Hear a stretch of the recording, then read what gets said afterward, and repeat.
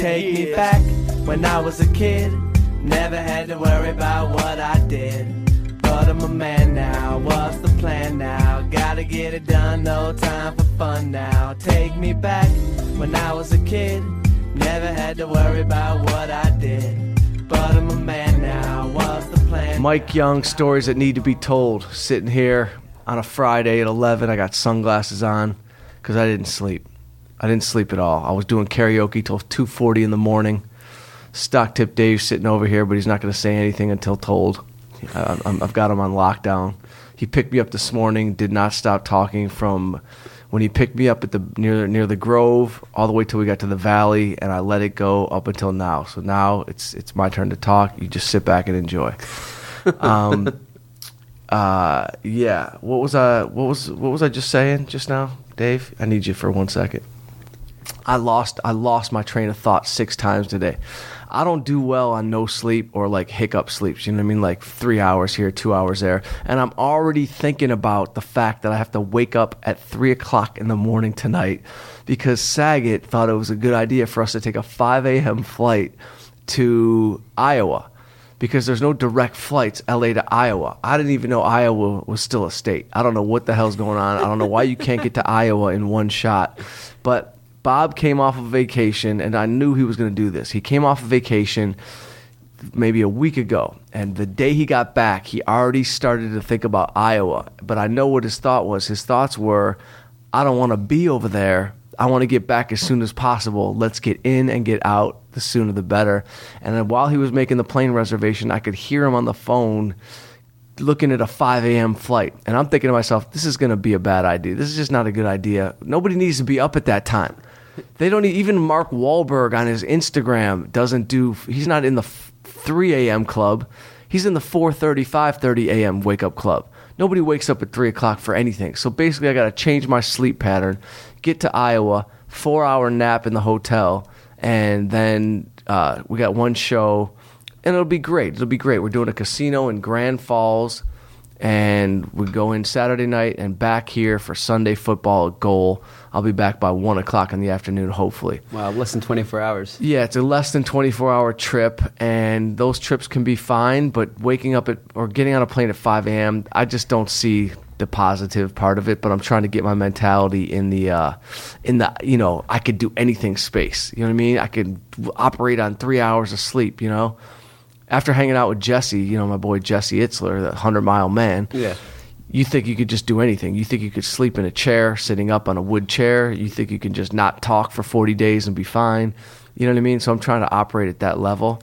So let me get my sunglasses off because it's getting weird. Might be able to sleep on the plane because the sounds relax you and stuff. Yeah, but I got a layover in Denver. So we got a 2-hour flight. How much are you going to sleep in 2 hours to Denver? 2 hours, then another 2 hours to Iowa. But no complaining. It's a great gig. We're going to go do it. And my brain has just been semi-fried because we're trying to get Single Mike in order to go shoot it. And our shoot dates were going to be November 5th to the 14th. And then I got a call yesterday to write on a new show, and that's going to start very soon. So I'm trying to figure out how I can be balanced, starring in Single Mike, producing Single Mike, financing it, you know what I mean? Looking at the budgets every day and then executing it at the same time that I'm writing on a show. The good news is the show, and I can't really say what it is yet, but the show it's really a lot of jokes, one-liners, punch-ups, it's not script delivery, it's just we'll find a rhythm and we'll do it and I'll figure out a way to make it work.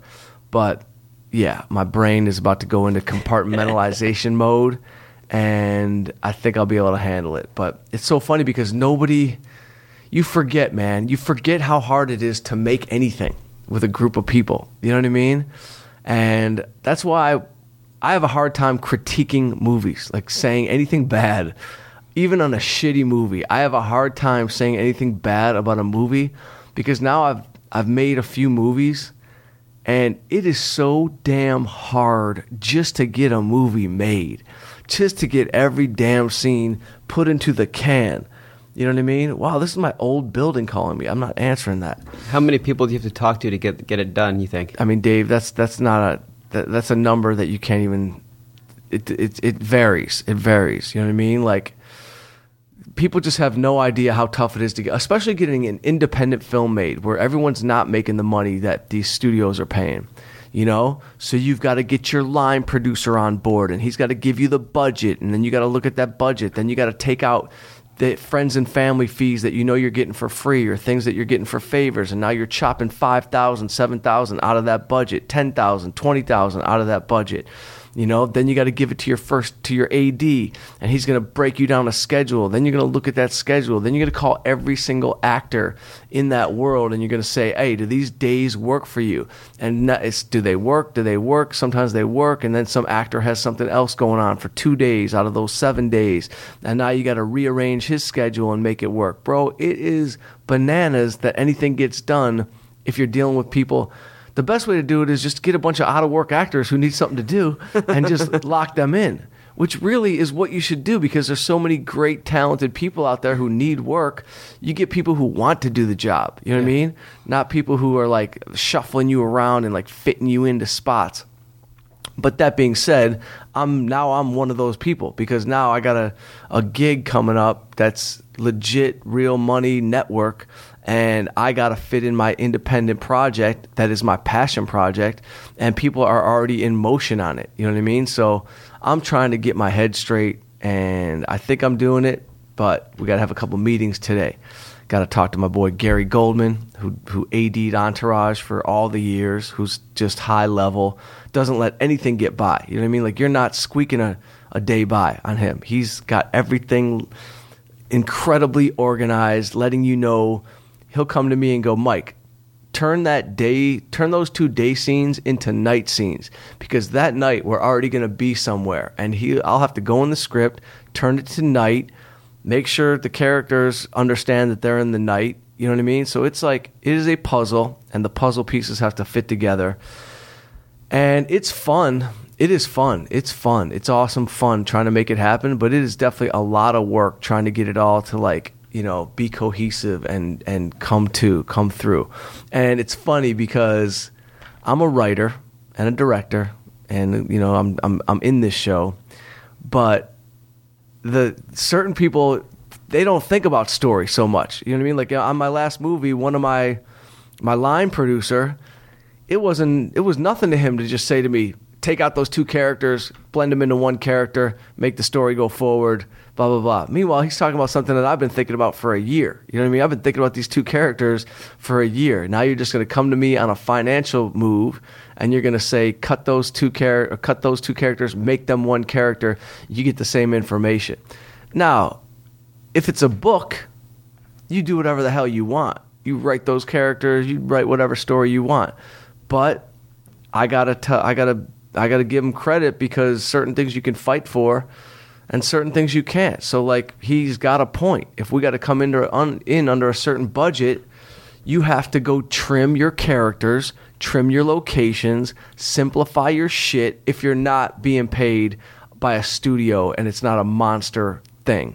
Like, even the Wolf of Wall Street, you know what I mean, needed like $30 million to get finished. Yeah. This is like, you know, we're talking about Scorsese, we're talking about Leo, we're talking about the highest level of art in our business.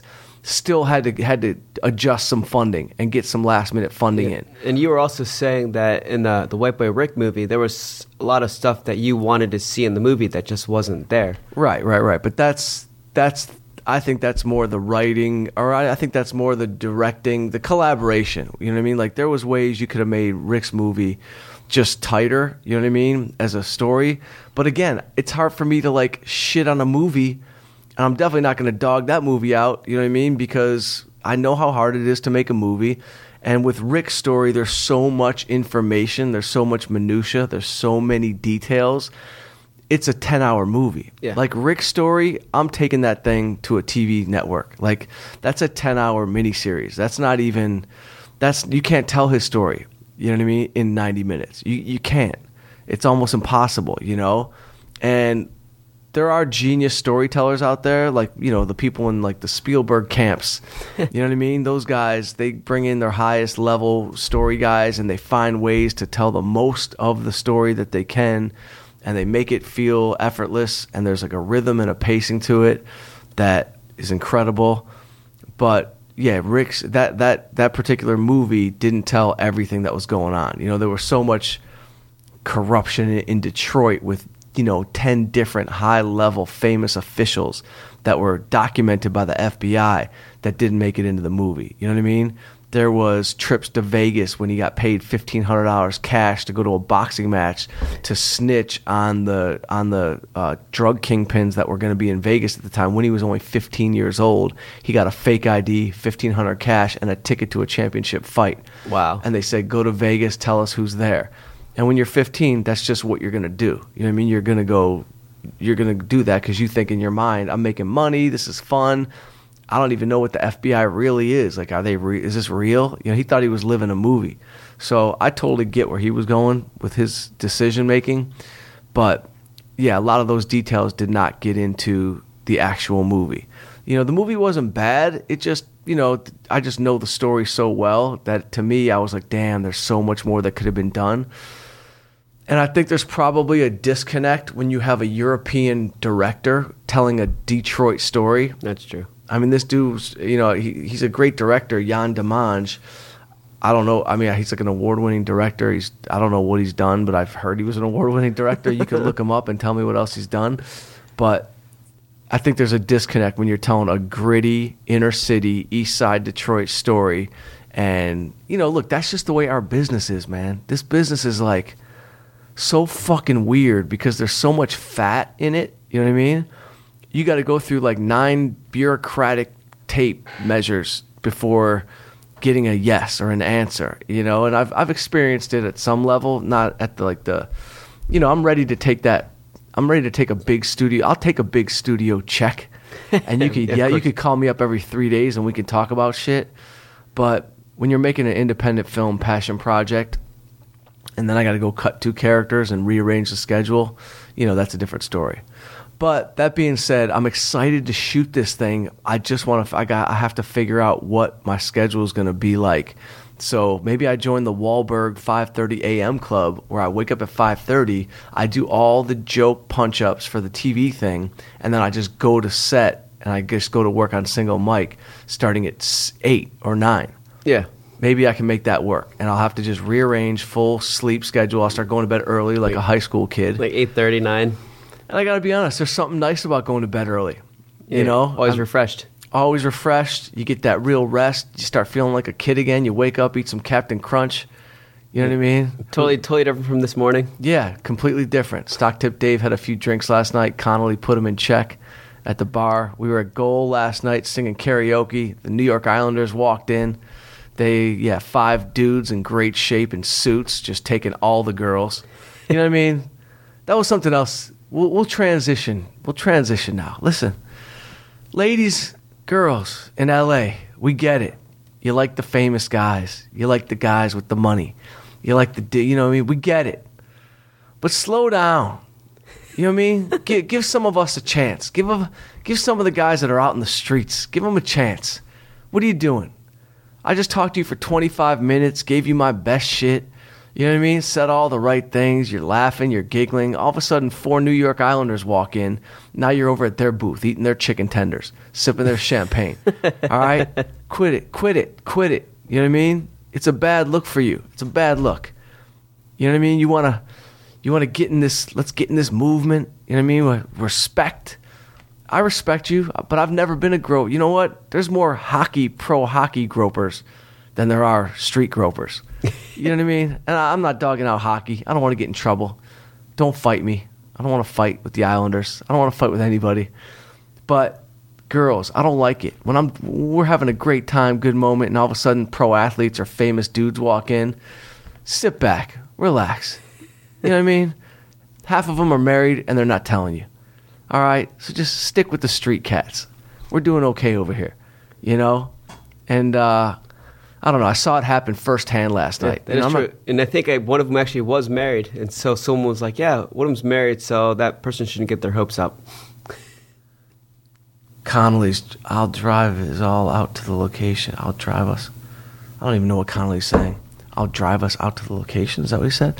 We got a location scout for the single mic apartment on October 25th. So Connolly doesn't even know yet that I have this network gig that's coming. So I got to break the news today, and I got to get my game face on, and then I got to tell the people over at the network. They asked me before they gave me this gig. They said, "What's your schedule like?" I said, "There's gonna be 4 or 5 days that I may be shooting something," and they actually, excuse me, they said, "No problem, that's fine."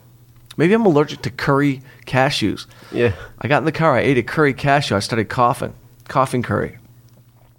Anyway, for people out there listening, that's what the stress of making an independent project is scheduling, budgeting, you know what I mean? Making changes to an existing story for financial purposes, you know? By the way, I could just have a good attitude about it, and I could say, yo, this is a great learning experience. This is like a great way to be on the fly. And by the way, I did it with My Man is a Loser, and I did it with a stand-up guy. When they called and said, you got to change these 2 characters to 1, and you got to give this guy half a page instead of 2 pages because we need to be out of there by 6 o'clock, I did it. You know what I mean? But our business is reverse because, to me, writers should be paid more. Writers should get way more credit. I know they get a little credit just on their name, but nothing happens. There's nothing happening on the screen without the written word. There's nothing you can do. Yeah. I don't give a shit if you're a fucking technical camera wizard who understands how to make a blue sky purple. You know what I mean? I don't care if you're a graphic designer and you know how to CGI my face so it looks thinner in scene 4. Right. That's why they need a team of writers for stuff. Yeah, I don't know what it is, but like our business is freaking upside down in order of like respect, you know? And Clooney said it a long time ago. He goes, you can never take a bad script and make a good movie. You can't. It's impossible to take a bad script and make a good movie. You know what I mean? But you could take a good script and you could take a good script and fuck it up, but you can never take a bad script and make it good. You can't. So everything starts on the page. And I just shout out to the Writers Guild. Shout out to the Writers Guild. I'm ready to march for the guild. You know what I mean? I'm just happy to get that Writers Guild health insurance back. Man, that was good. I've been having these weird health insurance plans where it's like you got to search for a doctor. They tell you you're on the plan, then you go in, you're not on the plan, you're in the plan, you're on the plan. HMOs, PPOs. HMO, PPO, C3PO. I don't know what's going on, man. But you got to straighten out the healthcare system. All right? I don't want to talk about too many subjects, but it shouldn't be difficult to look up a doctor who's on your plan. Is he a good doctor? That's what I want to know. You know what I mean? There's other news of the day in the Young family. I'm not going to talk about it, actually. We got somebody in my family's going to prison. I'm not going to talk about that right now, but I'm not talking about it. But we got family members it's a tough time. It's a tough time. I'm not going down that road, but whatever. He'll be fine. He's going to do 2 years. Federal. It's not my brother. It's all that matters. You know what I mean? It's not my nephews either, and it's not my mom. So everyone in the center, we're all good. But I feel bad, and I can't get into it because my family listens to this sometimes. I'm not gonna go down there. But that being said, I'm off to Iowa in the morning. I wanted to talk about, because it does bother me in LA, in Hollywood, when you're talking to a girl and all of a sudden fame rolls in. And I tried to write a bit about it. You know what I mean? I was like, fame wins. Fame just wins. That's it. Fame wins in LA, right? I could be doing my best shit, talking, throwing my best game. We're laughing, having fun, and the 5th lead from a bad sitcom walks in. Oh my God, there's Darren from blah, blah, blah on CBS. You know what I mean? Let me go talk to Darren. Yo, how do you want us? What's going on, ladies? You know what I mean? What are you doing? Who's Darren? You don't know him. He doesn't like you. You're talking to Mike Young in a corner at a house party. Do you know how good my house party game is? I grew up on house parties. You know what I mean? Detroit, Southfield, Michigan. All we did was have house parties. Okay? Stop running off to the 3rd lead. Stop leaving me for an extra in Shameless. You know what I mean? I love the show too. All right? But stop fucking walking over there and talking to the guy who played a fucking heroin addict who's now homeless for 1 episode. All right? I'm doing better than he is. I'm telling you. I know you saw him on TV, but after he pays his agent, his manager, and he gets taxed and then pays pension, broke. He's got $8. All right? There's a problem in the world. Maybe it's just the familiarity. It is the familiarity, Dave. I'm tired of it. You know what I mean? Get out in the streets. Do it the way, you know what I mean? You're talking to single Mike. You know what I mean? Don't fucking walk away. All right? Just because Leo and Connolly and everyone's at the bar, they ain't talking to you. They're not talking to you. They got other things going on. You know what I mean? Leo's got big shit he's got to do. Stay over. Get out of line. You're in line. There's a line to talk to Leo. There's a line. You know what I mean? I told you I wanted to write a bit about being friends with Leo, and it's like, you could tell me about George Clooney in his heyday. I don't give a shit. Brad Pitt was the man back in the 90s. Great-looking super stud. But girls' vaginas have to go have a conversation after they talk to Leo. There's a literal physical thing that happens when these girls talk to Leo. He is... And listen, I've been friends with him 17 years. I'm still nervous once in a while. He's just got something that's like, you know what I mean? That's next level. You know, he's got the star quality that they talk about, but it's like on another planet because he's so damn cool. Like, I've never been out cooled in any of my friendship circles growing up. Yeah. I was like one of the cooler ones in my... But then you hang out with him, and you're like, I'm like fourth coolest. I'm like fourth on the cool list. And I'm cool. But that motherfucker's got cool veins. Anyway, ladies, just give us a chance out there in the streets. If we're all in the same place and there's famous people walking in, don't run over there. It's a bad look for you, especially in this moment. You know what I mean? You're having a moment. We're respecting you. We give women respect. The Me Too movement is in full effect. So everybody act appropriately. Everybody needs to be in check right now. Exactly. Men for sure. Women, get yourself in check too. You know what I mean? Let's all check it. Like last night when we were doing karaoke, going back and forth. Yeah, karaoke. Yeah, and I literally walked to the side, and two girls were walking my way. I've never seen this girl ever in my life. Out of nowhere, she corners me. She's like, "Who are you?" And I'm like, "What?" She's literally going, "Who are you?" Trying to figure out who I was. Why? Because everyone was talking to you? Yeah. Yeah, when you're getting love from, Stock Tip Dave, you might take one of my girls, bro. Not one of them. I don't have a lot of girls. I'm just saying, like, that's the way Hollywood is. You know? And I wish we had a girl on the panel right now, because what I would say is, I want to know, like, still, when you're trying to, like, listen, when dudes are trying to sell a business or have a good look for a company, or they're having a big party, they bring in beautiful women. Of course. Now, do women think that this is a bad thing? Are there women that would be like, that's sexist, how could you do that? Or why can't you just say, that's just respect for a beautiful woman who's keeping herself healthy, taking care of herself, and they're bringing her to the party to help people look around and go, wow, that's just better looking than a bunch of dudes. Is this so bad to say that pretty girls in a room are worse? That's a good thing for me. Listen, if you don't like girls, then that's not the thing, right? That's not the motivating thing.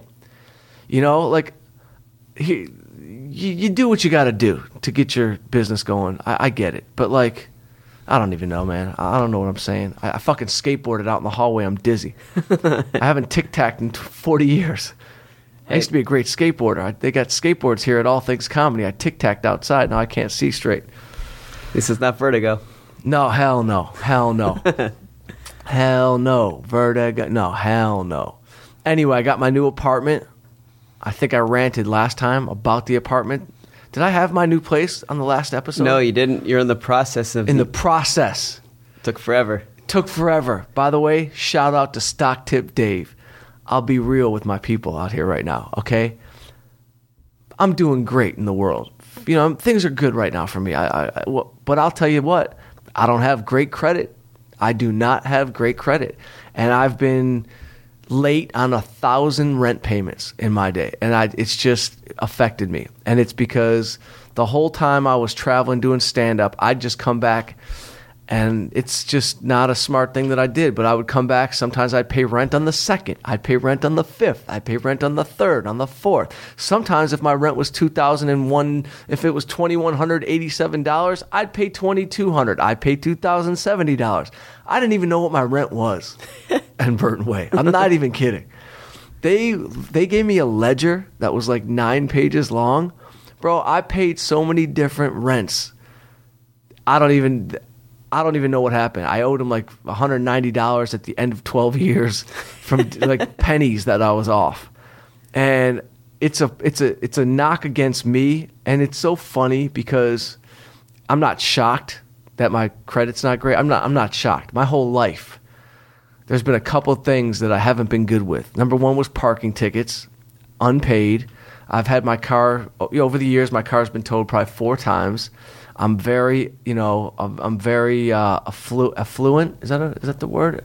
I speak the language of the tow yard. Yeah, fluent.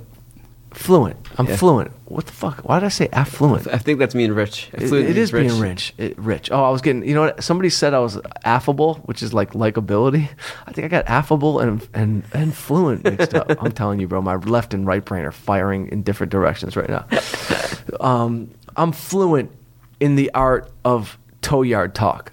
So I've gone to the tow yard with 80 cash in my pocket and tried to pull a quick move, open up the gate. You won't even know I'm here. Let me get my car out. That doesn't work. I've showed up at the tow yard and tried to steal my own car. You know what I mean? Back in the day. How'd you try to pull that off? Bro, I saw where the garage was being opened. I had a friend with me. I saw where my car was. I saw the sticker on it. I know sometimes they leave the key in the car. It didn't work. I didn't get my car out. No. You know what I mean? And when you get your car towed, it's just a panic sets in for an entire day. It's a process because that's just been a shitty thing I've not been good at until the last few years. And that is just being organized with paperwork in your life. When it comes to writing and doing my craft, I'm the most organized person ever. You've seen my desk. Oh, yeah. You know what I mean? There's an outline here. There's a whiteboard over there. There's a scene breakdown here. There's index cards over here. There's 3 pens. There's 2 Sharpies. Everything is on lockdown. But in my life, when it comes to things like that, paperwork, yeah, it's almost like I have this chip on my shoulder where it's like, why the fuck should I do that? Worry about that. You're gonna send me, but that's what you have to do. Life is paperwork. There's a lot of paperwork in life. Exactly. These dudes just sent me a contract today. They sent the wrong contract. Yeah. They sent the contract for a guy named Mike Malarkino or something you know what I mean? Somebody else. Yeah. I'm not him. Gotta pay attention to everything. Stock tip Dave caught it. I said, Dave, print this up, bring it to me. I got to sign it and get it back. He goes, are you Mike Malarkino? Or what, are you going under a different name? I'm like, no. So they messed up. So, being organized in all aspects of your life. And by the way, this is a perfect transition into, I probably just need a wife. I just need a girlfriend. You know what I mean? Sure. Kevin's like, I got my assistant, and we could get her to do the single mic for 2 days out of the week, da-da-da-da-da. And I'm really considering splitting time with his assistant and work. Stock tip Dave can do certain things, but you're not going to be organizing my house. That's not for you. That's not your skill set. You know what I mean? Yeah. You got a good money brain. You got a good business brain. You know what I mean? You can go to and fro, no problem. You know what I mean? But you're not. I don't need you, and I don't want to see you in my place every day. No, it's not you. So that being said, I need some organization in my life. You know what I mean? So maybe this is like a shout out. This is my own Raya. This is my own Tinder move right here. You got a couple candidates I saw in the works now. Yeah, great candidates. You know what I mean? I'm out there in the streets. You know what I mean? I'm out there. I'm dating. I'm doing my thing. I'm not big on a formal dating. They got to change that world up. Why does it need to be a formal dinner? Let's go take a walk in the park. Yeah. Let's talk it out. Those dinners are just interviews. It's let's walk it while we talk it. It's like you're trying to get a job.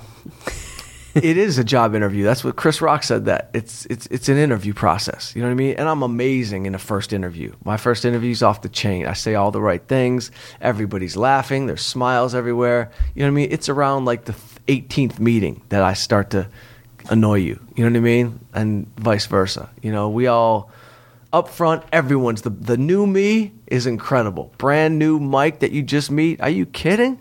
You're telling all your friends about me. He's funny. He's charming. He did this. He did that. Call your friends in 5 months. He's not calling back. He doesn't text at all. He's disappearing every other week. He's on the road with Bob Saget. I don't know if this is going to work. There's no rhythm here.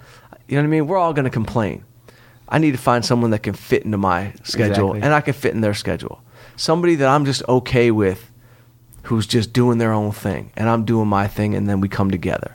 You know what I mean? So actually, remember someone was like, "It's like great. It's just another week away. He's away from me." Someone said that about me? Yeah, Was it someone I was dating months ago? yeah, because you're Yeah. always traveling. It is not. Listen, bro, there's a reason that comedians are late to the get married. They're late in the game. It's because the lifestyle is not conducive to a couple making it work smoothly. You have to just either. I'll tell you what, Sebastian's got a great thing going. And he always has. Even before he was married, Lana was with him selling shirts outside. You know what I mean? Doing, like, riding with him. That was his rock. Yeah. You know what I mean? Exactly. And you need somebody, you need a partner who's going to be your rock. And a dude has to be that for a woman, too. Like, if she's rocking and rolling and doing her own thing, you got to be like, yeah, babe, get after it. Do it. I'm all with you. You know? I support that. Don't I hold love them back. that. Hell no. And that's why I'm single right now, because the last 3 girlfriends I had for 5 years each, I felt like they weren't like that. I loved them. We were in love. It was all good like that. But like when I was starting to, you know, get busier and work more, it was more like, where are you going? What time are you going to be back? Who's at the hotel? Where have you been? How come you didn't call when you landed? Like, I don't do well with questioning. I'm from Detroit. You know what I mean? My family was hiding cash. You know what I mean? My dad was in the cash business. We were taught not to talk about a lot of things. We're not good at we don't want to be questioned. It's just in my DNA. Don't question me so much. You know what I mean? It makes me nervous. I don't even like a basic question. Like, you know what I mean? Like, did you get gas? Yeah, I got gas. I got gas for everybody's got gas. You know what I mean? Yeah, I put the gas in the car. You know what I mean? Did you go to Sunoco? Don't worry about where I went. Sunoco. You know what I mean? I don't even Sunoco. Does it even exist? Where'd you go? Chevron? Were you at Chevron? It doesn't matter. Like, I was so bad with that type of shit, a lie would just pop out of my mouth. You know what I mean? Like, were you at Chevron? I was at Mobil, but I was at Chevron. I just lied automatically. I would automatically lie, you know, which just kind of set the table for a bad run, you know? I mean, believe me, bro, I've had... I don't know, man. I got a disconnect going on. I don't know what it is. This girl wanted to have a baby with me. She started dropping baby talk. You know what I mean? Weren't ready for baby Mike? I'm ready for baby Mike, but like, I guess I wasn't taking the talk as seriously as she was taking the talk. You know what I mean? But there was real talk. I mean, there was an egg in a jar. There was something in a science lab. Wow. You know what I mean? I was going to the sperm bank to... You know what I mean? To do my thing and make sure everything was cool. If they see how you are with your nephews, I'm sure they were all for it. Totally. I appreciate you saying that, Dave. I love my nephews. They're my favorite people. I mean, I love my brother. I love my mom. But my nephews are the coolest dudes. And my brother and sister-in-law, somehow, they just raised the coolest, badass little nephews. You know what I mean? Ian is 18. He's got a academic scholarship to Xavier. That is 100% the first young who's gotten an academic scholarship. Listen, we're a smart family, but we're smart in different ways. You know what I mean? We weren't coming off with we were. There was no talk about academic scholarships in the household. It was never on the table. There was not one conversation in my family ever at the kitchen table where my dad was like, "Yo, son, you know, you keep doing what you're doing, you're gonna get an academic scholarship." No, I'm not. I'm getting C pluses and B minuses for life. That's just, except for English A, gym A. The 2 things I love, sports, writing. Sports and writing, I'm good. Maybe I should have been a sports writer. But my other nephew, 16 years old, playing high-level hockey for Honey Baked, U18, one of the best teams literally in the country, and could not just be more of a gentleman in public. No cockiness, no little fucking bratty-ass millennial shit. You know what I mean? These kids walk into a room and it's respect. You know what I mean? They're respectful at dinner. They're respectful when you go into, you know, a hotel. You know what I mean? They know how to talk to adults. I know what it is, too. Any of you parents out there that are coddling your kids, that are talking to your 4-year-old and 5-year-old like, oh, what's up, Chick? Good to see you, babe. Bradley, oh my God, Bradley. You know what I mean? Gaga, go Bradley. You want a ball? Bradley want a ball? Bradley doesn't want a ball. Bradley wants to be talked to like this. Yo, Brad, come here, man. Here's the ball. Start dribbling. You know what I mean? Talk to him like a dude, like a human. Yeah. Like an Don't adult. coddle and talk baby talk to your kids. I don't have kids, so yeah, you could say I don't know what I'm talking about, but I got 17 first cousins. I was raised with the wolves. You know what I mean? I was raised in backyards, in picnics, you know what I mean? In major family scenarios, you know what I mean? I come from a real family. And I raised kids, you know what I mean? Yeah. Like my cousin Derek, who lives out here, he was the baby of the family. If there weren't parents around, we fed him, we got him, he's good, we got him. Yeah, it sounds like my dad, because he grew up with 12 first cousins, and they all went to the same high school in Ohio. Yeah, see, there's something cool about that. It was like my favorite way. My cousins are my best friends. Like, I'm never more comfortable in any environment than I am. And listen, our family will drive you crazy. The adults in our family, my mom, my uncles, the way, you know what I mean? Their relationships to each other and the way it kind of gets tense and angry and weird or whatever. But my cousins are like, we're like the coolest people. Like, we ran our towns. You know what I mean? Like, you just didn't fuck with any of us. I remember, like, somebody fucked with one of my cousins, like Kim, and my brother all of a sudden, like, shows up at her class, pulls a kid out of a class. You know what I mean? People are getting pulled out of classes in my family, you know? So I know what it is to be around kids and have kids and what it means, you know? And my brother and my sister-in-law just did an unbelievable job with my nephews. And so did my mom, you know, the way my mom is with them, the way I am. I'm Super Uncle Mike. I don't say no. Because my job's not to say no. My brother's job is to say no. I'm the one you get to pass on. Uncle Mike, I need a new hockey stick. When the fuck did hockey sticks become $300? I'm going to get it. I'm getting it for you. But when the hell did this shit get so expensive? You know what I mean? Apparently hockey and golf are like some of the most expensive sports to get into. Hockey is the most... Because I remember even when I was growing up playing hockey and I was growing, every year my dad had to get new equipment. Every year was another $500 drop. You know what I mean? And we weren't rich. My dad was struggling from till he was 45 years old. You know, he died at 47, but it was really like the last 6 years of his life that he made real money. But they were scratching together, you know, money to pay for our hockey. You know, we'd take a hand-me-down pair of skates for my cousin Joey, but I was the second oldest cousin and big. I was tall. So there was only a minute of a hand-me-down I could get. But all the rest of my cousins, there was hand-me-downs. They're still getting hand-me-downs. I think I'm still sending my cousin Jason shirts. I think I saw him wear my shirt at a bar mitzvah 2 There has weeks to be ago. hand-me-downs, because if you got 17 first cousins, they probably each have like 2-3 kids, and so... Oh, yeah. There's waves of... We don't even have to go buy another thing in life as far as clothes or toys for my cousins. Yeah, you got like They're 50 of them. Yeah, because Styles come back in town. Now everyone's got kids, and me and my cousin Joey were the only ones left with no kids. You know, but I don't know, man. I feel a kid coming. I don't know where it's gonna come from. I did get someone pregnant a couple of years ago. We had a conversation. I mean, it's a podcast. I'll be as honest. Yeah, of I don't course. give a fuck. But it was definitely a conversation was had. She was on a tour. She was a backup dancer for a famous singer. Of course she was. And yeah, she was pregnant. She called. I started thinking about it. Definitely personality-wise, we were not going to be for each other. It just wasn't. This was just like a one night, it was kind of a one-night stand situation. Even though we slept together probably 7 times, but it was, you know, it was a one-night stand situation.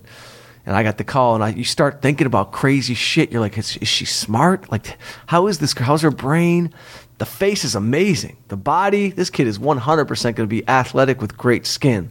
You start thinking about shit like that. You know what I mean?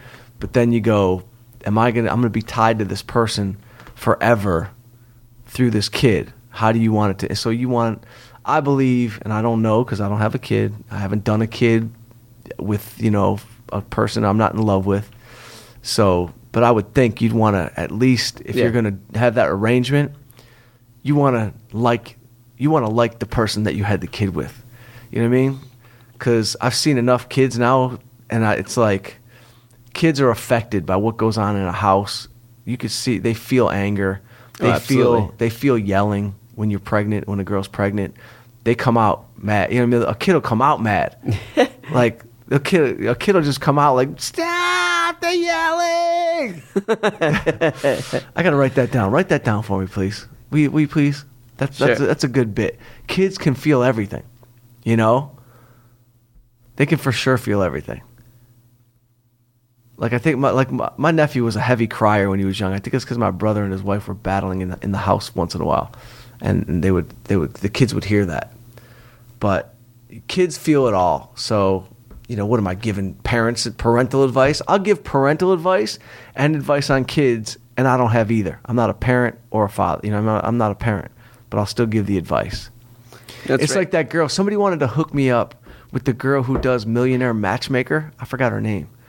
You ever see that show? There's a show. Yeah, I know exactly what you're talking about. I don't know the person's name, but I know what you're talking about. I'm like, yeah, I'll go on there. Go ahead, send me a millionaire girl. We'll see what's up. But you're right though, because I've seen TV shows episodes where people put headphones on their stomachs so they can put their baby at calm because they're listening to music through. Yeah, calm the baby. Yo, Saget is texting me like crazy. He's already worried about getting to the flight at 5 a.m. He's asking me, do I want to stay over the house in the guest house and drive with him? No, Bob. I'm going to meet you at the airport. I'll be there. No problem. 100%. I'll be on time. I will be on time. I'll bet you my new apartment complex called and they want to tell me about, let's see what they're saying. Hi, Mike. This is Allie calling from the Burton Way leasing office. I just wanted to give you a quick call and let you know that we had a one-bedroom that's too late. Available by the beginning of November. I don't even want to hear about it. I'm so happy in my new place. You know what I mean? Oh, I missed a call from White Boy Rick again. Damn. Oh, he called in? Yeah. Text Michelle White Boy Rick. Can we get him on again? Or is it too late? No, he'll probably call back. Hold on. Text Michelle White Boy Rick. Oh, I can't do it. I was going to text his girl and have him call me again. He'll probably call back. But I don't know, man. Do I go have a baby with a girl I like as a person? Of course. No. I mean a girl I only like as a person. Like I'm not in love. We're not really fully dating. I think it could work. Well, you got to be compatible. So like you can, Maybe I call this girl today and get her pregnant tomorrow. You know what I mean? Let's get this going. Let's just get this going. You know what I mean? Single Mike, the Bachelor season. You know what I mean? A season of finding a mate. That could be a whole season. The dating season. Because the first episode, the pilot episode, is really about me. It's about me navigating single life and trying to come up with an hour bit, my new act. But life keeps getting in the way. That's really what the show is. The show is me navigating single, trying to come up with my new material, and life just keeps hitting me in the face. Is there any date scenes in it? Like there is, yeah. Like in the opening scene, girl who I was with the night before, she's actually hilarious and she just won't leave, but she's like adorable about it. She's not like mean. She's just like on my phone, on my computer, checking my text. She's just like in. She's in. You know what I mean? And it's kind of based on a girl that I did date a while ago, and I looked up one day 2 months later and she was living with me. I had no idea how it even happened. And she's checking your emails, going through all your stuff? Checking through my emails, looking through all my stuff, so it opens on, you get the idea that this guy's struggling. You know what I mean? And he's like, he's a good guy. He's not a bad guy. He's not like sleeping around town for no reason. He's just living his life, and it's... Life hits him, and thank God he gets bits out of it. He actually crafts the bits out of it. So it's funny because in the first episode, also my assistant wants me to set up a birthday party because he's got no connections in LA.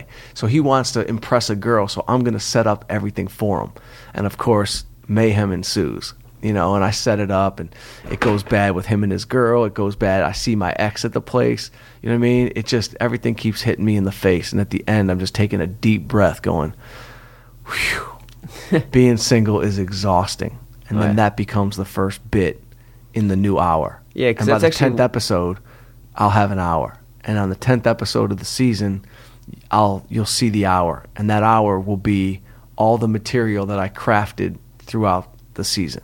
Very simple idea, very simple narrative device. You know what I mean? And as long as I give it some drive, and I talked to Doug Allen the other day because I was having a problem. You know, I was like, you know, do I need to be? Can every episode stand alone like Seinfeld? Should I serialize it like Larry David? You know, Larry David had like 5 episodes that would run congruent. Different stories for each episode, or a continuing thing through the whole season. Exactly. That's serialized.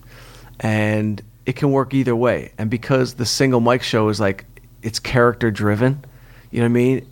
The audience isn't really going to care so much about what happens next week. Like Entourage, they cared because was Vince going to get the movie? Was Turtle going to sell the company? Was E going to become the manager? You were kind of hanging on those threads. Exactly. So maybe you can make one episode about each character, or dedicate an episode to a character. No? No. Good try. No. I wouldn't dedicate an episode to a specific character, but like I would dedicate an episode to who are my friends and what do they mean to me in this world. So in the first episode, you get a flavor for my best friend who's, you know, the female, who's like the female me. But she's fresh out of divorce. She's in the streets.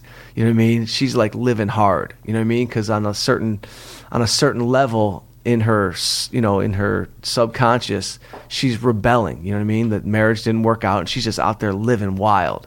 You know, but she's a hilarious, great girl. She's got money, so she doesn't need to be living wild or doing anything for money or whatever. But she's like, you know, she's like almost like a spoiled girl who's just rebelling out there.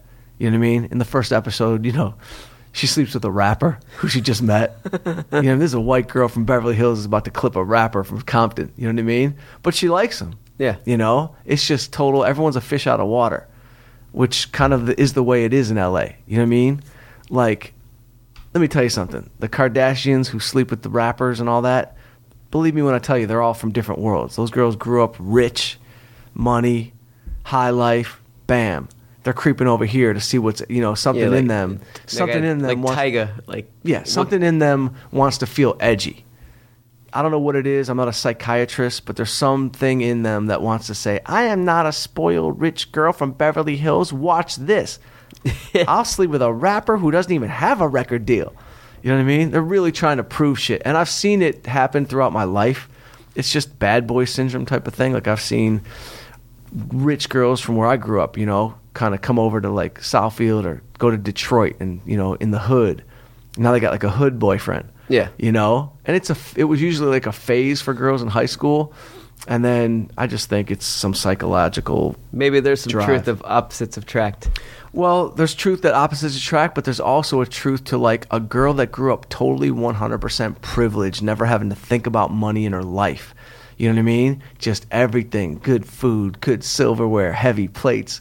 You know what I mean? Great cars. Just never had to, you know what I mean? For her to step into a little danger zone and little edgy environment, you know what I mean? It kind of like gives her credit that she's not a spoiled brat, or it gives her credit that, you know, she's more than just a spoiled girl. I don't know. I'm not a woman in her 20s or 30s, but I've seen it happen. You know what I mean? Like, my family had money growing up, just enough, you know, we had money to eat, but we were not wealthy at all. We were kind of, you know, my dad, you know, we lived in a tiny house, and, you know, then we moved to a bigger house and then a bigger house. But like for a long time, I'd say we were low tax bracket. You know what I mean? Like there was some real white trash motherfuckers around me. I'm talking about like leather jackets, guns, like greaser type shit. Like I remember going to like a football game, and like the dudes who were my neighbors who I knew were going to get in a fight, and the dude pulled a gun out. Pulled a gun out of a leather jacket while his hair was greased. I mean, this shit is in Detroit, not fucking Brooklyn, you know? And he held the gun up in the air, and he was going into this battle, and I'm like, holy fuck, man. That dude's my neighbor, and I go to school with his brothers and sisters, and he just pulled a gun. Like, that guy's got to be dead by now. You know, I forgot his name, but he's got to be. Something had to happen to him. You know what I mean? He was just gun out, running into a fight situation. Reminds me of The Outsiders, what you're describing. He was straight up out of The Outsiders. I grew up in an Outsiders type neighborhood first. We were like, there was maybe 2 Jewish families on the block, and And there were like some real, me and my brother were like good athletes. So like we were kind of included in like the roughneck football games and, you know, all the rough shit that was going on. But there was a different mentality over there. You know what I mean? Like we had a neighbor that was like blowing off quarter sticks of dynamite in the street. There was a redneck down, you know, across the street who was bullying me to the point. Did I ever talk about this? No. Who was bullying me to the point of he was whooping my ass on a daily fucking basis. Wow. He was like 17. I was like 9. But we were Jewish living across the street, and I'd be riding my bike, and he would always come across the street, talk shit, smack me in the head, get me on the ground, stomp me on the ground, no joke. I'd go in the house crying. My dad would come out and say something. This happened many times. This motherfucker tortured me. So What did you do with the dynamite? him and his stupid redneck friends would just for fun blow shit up like a mailbox, or they'd stick it in the fucking concrete, a quarter stick of dynamite, and blow the street up. I'm not kidding, bro. They blow up, they drop it into like, it would be like waterproof or whatever, and these weren't just M80s. They would like drop some real fucking bombs in the That's neighborhood. crazy, 'cause- No, these are motherfuckers. This is like some Timothy McVeigh type shit, you know? Like, you could talk all, the news will show you like how the hood is all fucked up and the dangerous shit in the hood, but I never see like the white trash shit in the on the news. Yeah. You don't ever see the white trash poor motherfuckers doing shit. My neighbor and they're had- doing shit. My neighbor had filled, you know, just like you're saying, but with M80s, like he would just light it in stupid things. Like I remember one story. Somehow, their mom encountered somebody. They put cows in their backyard, and all of a sudden, he thought it was cool to like manure on, you know, put M80s in manure and have it blow up and go all over the place. It Yeah, was, like, yeah, out of control. same type of thing. But those are M80s, and those are probably Jewish kids rebelling. You know what I mean? These are some rednecks with guns at a young age. You know what I mean? They were stealing cars. And I remember, God, it's so crazy, man, because the memory gates start to open up. But, like, you know, I don't want to say that my dad had this family moved out of our neighborhood, but I'll say the last time I came in the house crying after he smacked the shit out of me and kicked me and beat me on the ground for real, I ran in crying, and my dad ran past me just through the door. He ran right past me. I looked out the window, or I can't remember if I was on the porch or the window. I looked out, and all I saw from behind was my dad throwing heavy fucking haymakers, Oh, shit. whooping this fucking kid's ass, taking him to his house, no joke, beat his ass across the street into his house. My dad went into the house. I don't know what he said to his father or what happened, but like a week later, bro, I'm not even making this up, there was a for sale sign on the lawn of this house. Yeah, And you never saw him again. I never saw him again, but I know he's alive somewhere because I've Googled the dude because he tortured me so bad that I Googled him. I know he's in Florida, which is where all the fucking animals. I don't want to say that. Florida, there's good parts of Florida, but god damn, you guys got some crazy people down there. But my dad whooped his ass. There was a for sale sign. You know what I mean? And when I wrote that Detroit piece that Eminem is on board to executive produce, when I wrote that thing, I ended the pilot with that scene. And the way I wrote it, because, you know, I don't know who he talked to. I don't know what happened. I wasn't there for the talk. But somebody went to that house and they moved. I don't know what was said. I don't know who my dad called. Late night door knock. There was probably a fucking early morning door knock. Like, hey, listen up. You fucked up. And if you don't get the fuck out of this neighborhood, something's gonna happen to your kid. Like some real heavy shit. Because, you know, I've talked about it on the podcast before. My dad worked at the Southfield Athletic Club. It was an all men's health club in Detroit, in Southfield, Michigan. And it was also, if you Google Southfield Athletic Club, AmericanMafia.com will come up. And my dad was just the athletic director there. And it was where the mob's headquarters were. And in 1975, when Jimmy Hoffa disappeared, every gangster's alibi was that they were working out, taking a steam, taking a schwitz, getting a haircut, getting a manicure at the Southfield Athletic Club. And I remember when I was a kid asking my dad, because the news about Hoffa was heavy, you know, and I remember asking my dad, or maybe he just offered up the knowledge, but but the gangsters that were allegedly responsible for the disappearance of Jimmy Hoffa, they were at the club. They showed up that day. They Oh, made wow. sure to come to the club and show face. And so when the FBI had to asked my dad questions, my dad didn't even have to lie. Yo, they were here. They were here. And so I always thought it was really crazy that the greatest American murder mystery, basically the most famous murder mystery, Jimmy Hoffa, the answers to it were in my living room. Like my dad, everybody in Detroit knew what went down. You know what I mean? It's not, they could just never prove it. It's never going to be proven. But everybody in the neighborhood, everybody around that world, they all knew the people that Hoffa was pissing off. They all knew the way he was coming at, at the gangsters. They all knew he was tied in with them. And he wasn't, he wasn't a snitch about it. He was just a guy that loved his power, and they didn't want him back in power in the Union. And they made sure he did not get back to the president's seat of of the Teamsters. They didn't want, he wanted to be, but when he got out of prison, he wanted to be the president again of the Teamsters Union and get back in the good graces of the gangsters that were making money in Vegas, that were making money in the streets, that were making money in construction, real estate. He made a fortune with all those guys. But they had already been doing their thing with the new guy, Fitzsimmons, who was the head of the Teamsters. And so they just made sure Hoffa didn't show back up, and it was fucking disappearance. Goodbye. But my dad definitely knew people. He might be on Lake Michigan. He could be under the boat that we have, that we're selling, that we actually got rid of this summer.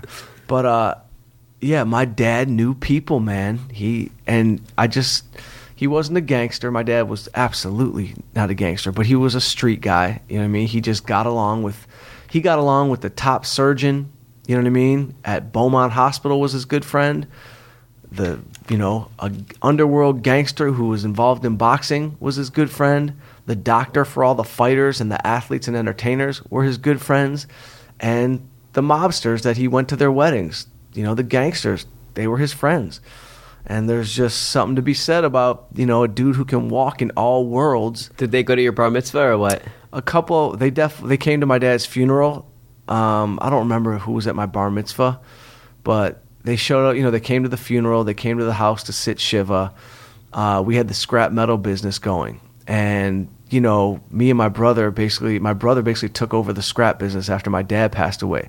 But my brother was only 18 years old, and the scrap metal business in Detroit was really run by guys in their 60s, 50, late 50s, 60s, 70, old school, mostly Jewish or Italian guys that had an honor system that they literally lived by, an honor system. It was obviously a heavy cash business. And the guys that came to my mom to the funeral basically told my mom, if there's any issues or any problems that you run into in your business, let us know and we'll handle it. And we never really had to make the call, but there was one situation where in the scrap business, some scumbag tried to come steal our family's accounts. After my dad passed, he went right at it with no remorse. And so we did have to make a call, and that squashed that whole situation. You know what I mean? Like, that guy did not touch the account, and we never heard from him. I mean, he didn't disappear, but he could have. It's I don't want to get in that world. That's a world that existed long time ago, and it's a world that my family was not in. But like, you can't be in the scrap business in the 80s without dropping off money, shaking hands, having an honor code, you know what I mean? Making a handshake deal. My dad didn't have contracts with anybody, bro. We had a dump truck. We had one giant dump truck, and I used to drive it when I was 16 years old. I loved driving that thing. And we'd load it up with brass, or load it up with steel, or load it up with copper, or load it up with, new steel, or copper coiling or shavings, whatever the metal was at the time. And we would take it down 8 Mile, get it on a scale, get paid in cash, right away, take it into the yard, dump the truck, boom. And we would do all this shit, and I'd see my dad making like $20,000 cash a day. Wow. Before 9 o'clock in the morning. We were up at 4:30 in the morning on the truck making money. You know what I mean? And that's just how business was done in the 80s. Then the government came in the 90s, regulated scrap metal, and it's a different animal now. It's a huge business still, but it's not as many, because scrap back then, nobody wanted to be taking out their own scrap. Yeah, it was not at all. junk. It was shit to them. So you go to a manufacturing plant that was stomping out molds. Say they're stomping out, whatever. It could be anything, like a bolt or a nut or, a piece for a car. And they're stomping out 7 million pieces a day. So everything around that piece is scrap. They stomp the mold, scrap goes into a bin. Sam, they call my dad, come get this shit. And you just get it out of there so they can keep business running. So you were an important part of it, and they really didn't set up their own. Back then, they weren't really setting up their own scrap situation. I think they got hip to the game later that they could just keep it all in-house, and that's just what they did. But my dad had an amazing run in that world for a good period of time, and God, this is a story that I'm going to tell this last story, then we'll get out of here because it's almost an hour, but I'll tell this story because it needs to be told. A week before my dad died, and I could tell this story. A week before my dad died, he was on his deathbed, bro. My dad had pancreatic cancer. He was diagnosed. He passed away less than 4 weeks later. I got the call. Like, we were all in Vegas for a fight.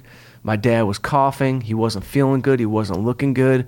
Long story short, he flies home. He gets sick on the plane. My mom takes him to the hospital. It's pancreatic cancer. It happened that fast. So everything's happening. I get the call from his good friend who's a surgeon, says your dad maybe has 6 months to live. I come home. I go home from college. Me and my brother fly home. We go home. My dad, within days of already seeing him, he's already fucking yellow. It's over. There's no cure for this shit. It's done. But my dad still had business on his mind because he knew he was dying and he wanted to make sure the family was taken care of. And so my dad says to me, while he's hooked on an oxygen tank in his room, and my dad's boys were they were like his boys. You know what I mean? Like, I got friends, like my boys, his crew, like they came over, they bought a big screen TV, they sat it in his room so he could enjoy his last moments. This is real gangster shit, bro. And so my dad says to me, yo, go get $15,000 out of the shoebox. I don't even know that we have a shoebox at this time. I swear to God, I didn't know we had a shoebox full of money. There was always hundreds around, but they were hidden in like sock drawers and whatever, and every now and then I'd peel off 100 and I would just have money. But he goes, take $15,000, put it in an envelope, and he tells my brother, go get the car ready. I took $15,000, put it in an envelope, got in the car with my dad. My dad sat in the back, hooked on oxygen. He said, we got to go to the yard and we got to talk to Vern. Vern was my dad's guy at the brass place. You know what I mean? I'd been doing business. I've known Vern my whole life. I've known him, but I'd never seen any business transacted with him. Yeah. But my dad was like, listen, you're gonna go inside. You're gonna see Vern. You're gonna give him the money. You're gonna come. You're not gonna tell him I'm here. I don't want anyone to see me like this. You're not gonna tell him I'm here. You're just gonna come back and we're out of here. So I pull up to the scrapyard. My brother gets in the driver's seat.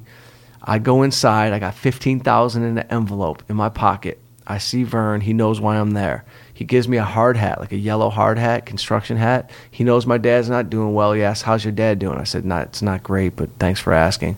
He goes, okay, come with me. He takes me out to the scrapyard, to the outside where there's like, copper, brass, everything stacked up, mounds. There's cars getting crushed in the back. There's machines. There's fucking, they got the magnets that lift cars, put them in the machine and squash them. All that's happening, and he's looking at me, and he just goes, okay, now. I give him the money. He takes the money. He stuffs it basically down his pants. I'll never forget because he was fat, and I remember it was kind of hard for him to stuff it. He looked like Fred Flintstone. And he stuffed $15,000 cash, and he goes, okay, good. Let's go back inside. We go back inside, chit-chat. I give him the hard hat. Business is done. And basically that was my dad's way of passing me the baton. And basically saying, if you want to do business in this world, in this world, and you're going to continue my company and you're going to continue doing this, just understand that you need to take care of people. And I'm not even saying that was like an illegal move. I don't know what deal they had worked out, but my dad took care of everybody. He always believed in taking care of whoever needed to be taken care of. Every year he would take all the guys from the yard. He'd take them to the strip club on 8 Mile and just treat them right. And, my dad played it to me like he was like a super innocent, guy. And that's how you look at your dad when you're young. But after he passed away, my dad's friends would say, yo, your dad was fun. Like, he was fun. He would drink. You know, because my dad would talk to me like, if you drink, if you do drugs, I'll fucking kill, I'll break your arm. Like, he talked crazy when he threatened me with that stuff. But I figured that's a story that lets you know what I mean, where I'm from. You know what I mean? So you come out to Hollywood and you kind of start, it's easy to lose who you were, lose yourself in this stupid bullshit that we surround ourselves with sometimes. But let it be known, I'll put $15,000 in an envelope and give it to somebody if I need to. You know what I mean? I got no problem with it, and I actually don't mind it. I like that. I like doing business like that if it makes sense. You know what I mean? Big deal. You know, you look at these white-collar criminals in the world and the fucking fraudsters and people committing insurance fraud, medical fraud, all these scams. You can have your fucking white-collar bullshit. Get out of, you know what I mean?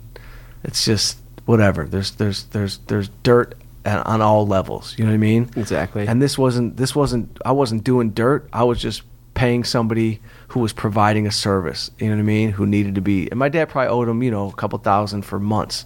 But my point was that my dad, in his last days, was making sure business continued and that his family was going to be okay. You know what I mean? Right. Who the fuck knows what I'd be thinking? You know what I mean? Who knows what people are thinking in their last days? I'd be under the covers crying to a fucking Barbra Streisand soundtrack. You know what I mean? I don't know why I said Barbra Streisand. I don't even know one song she sings. I'm just thinking of the saddest fucking thing you could have. You know what I mean? I ain't jumping out of planes. I'm not fucking celebrating. Titanic song. It's fucking sad. Anyway, that's been an hour. Stories that need to be told. Stock Tip Dave, Mike Young. I'll be in Iowa this Saturday night with Bob Saget. This podcast will not even be out till a day later. We're doing a one-nighter. I'll be up at 3 a.m.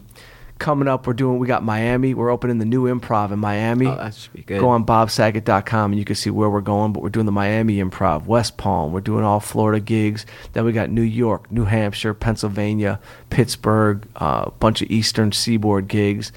And I'll be shooting Single Mike, and I'll be simultaneously writing a new TV show for a network that I can't talk about. I can't say the show yet. But all that being said, everybody have a great weekend.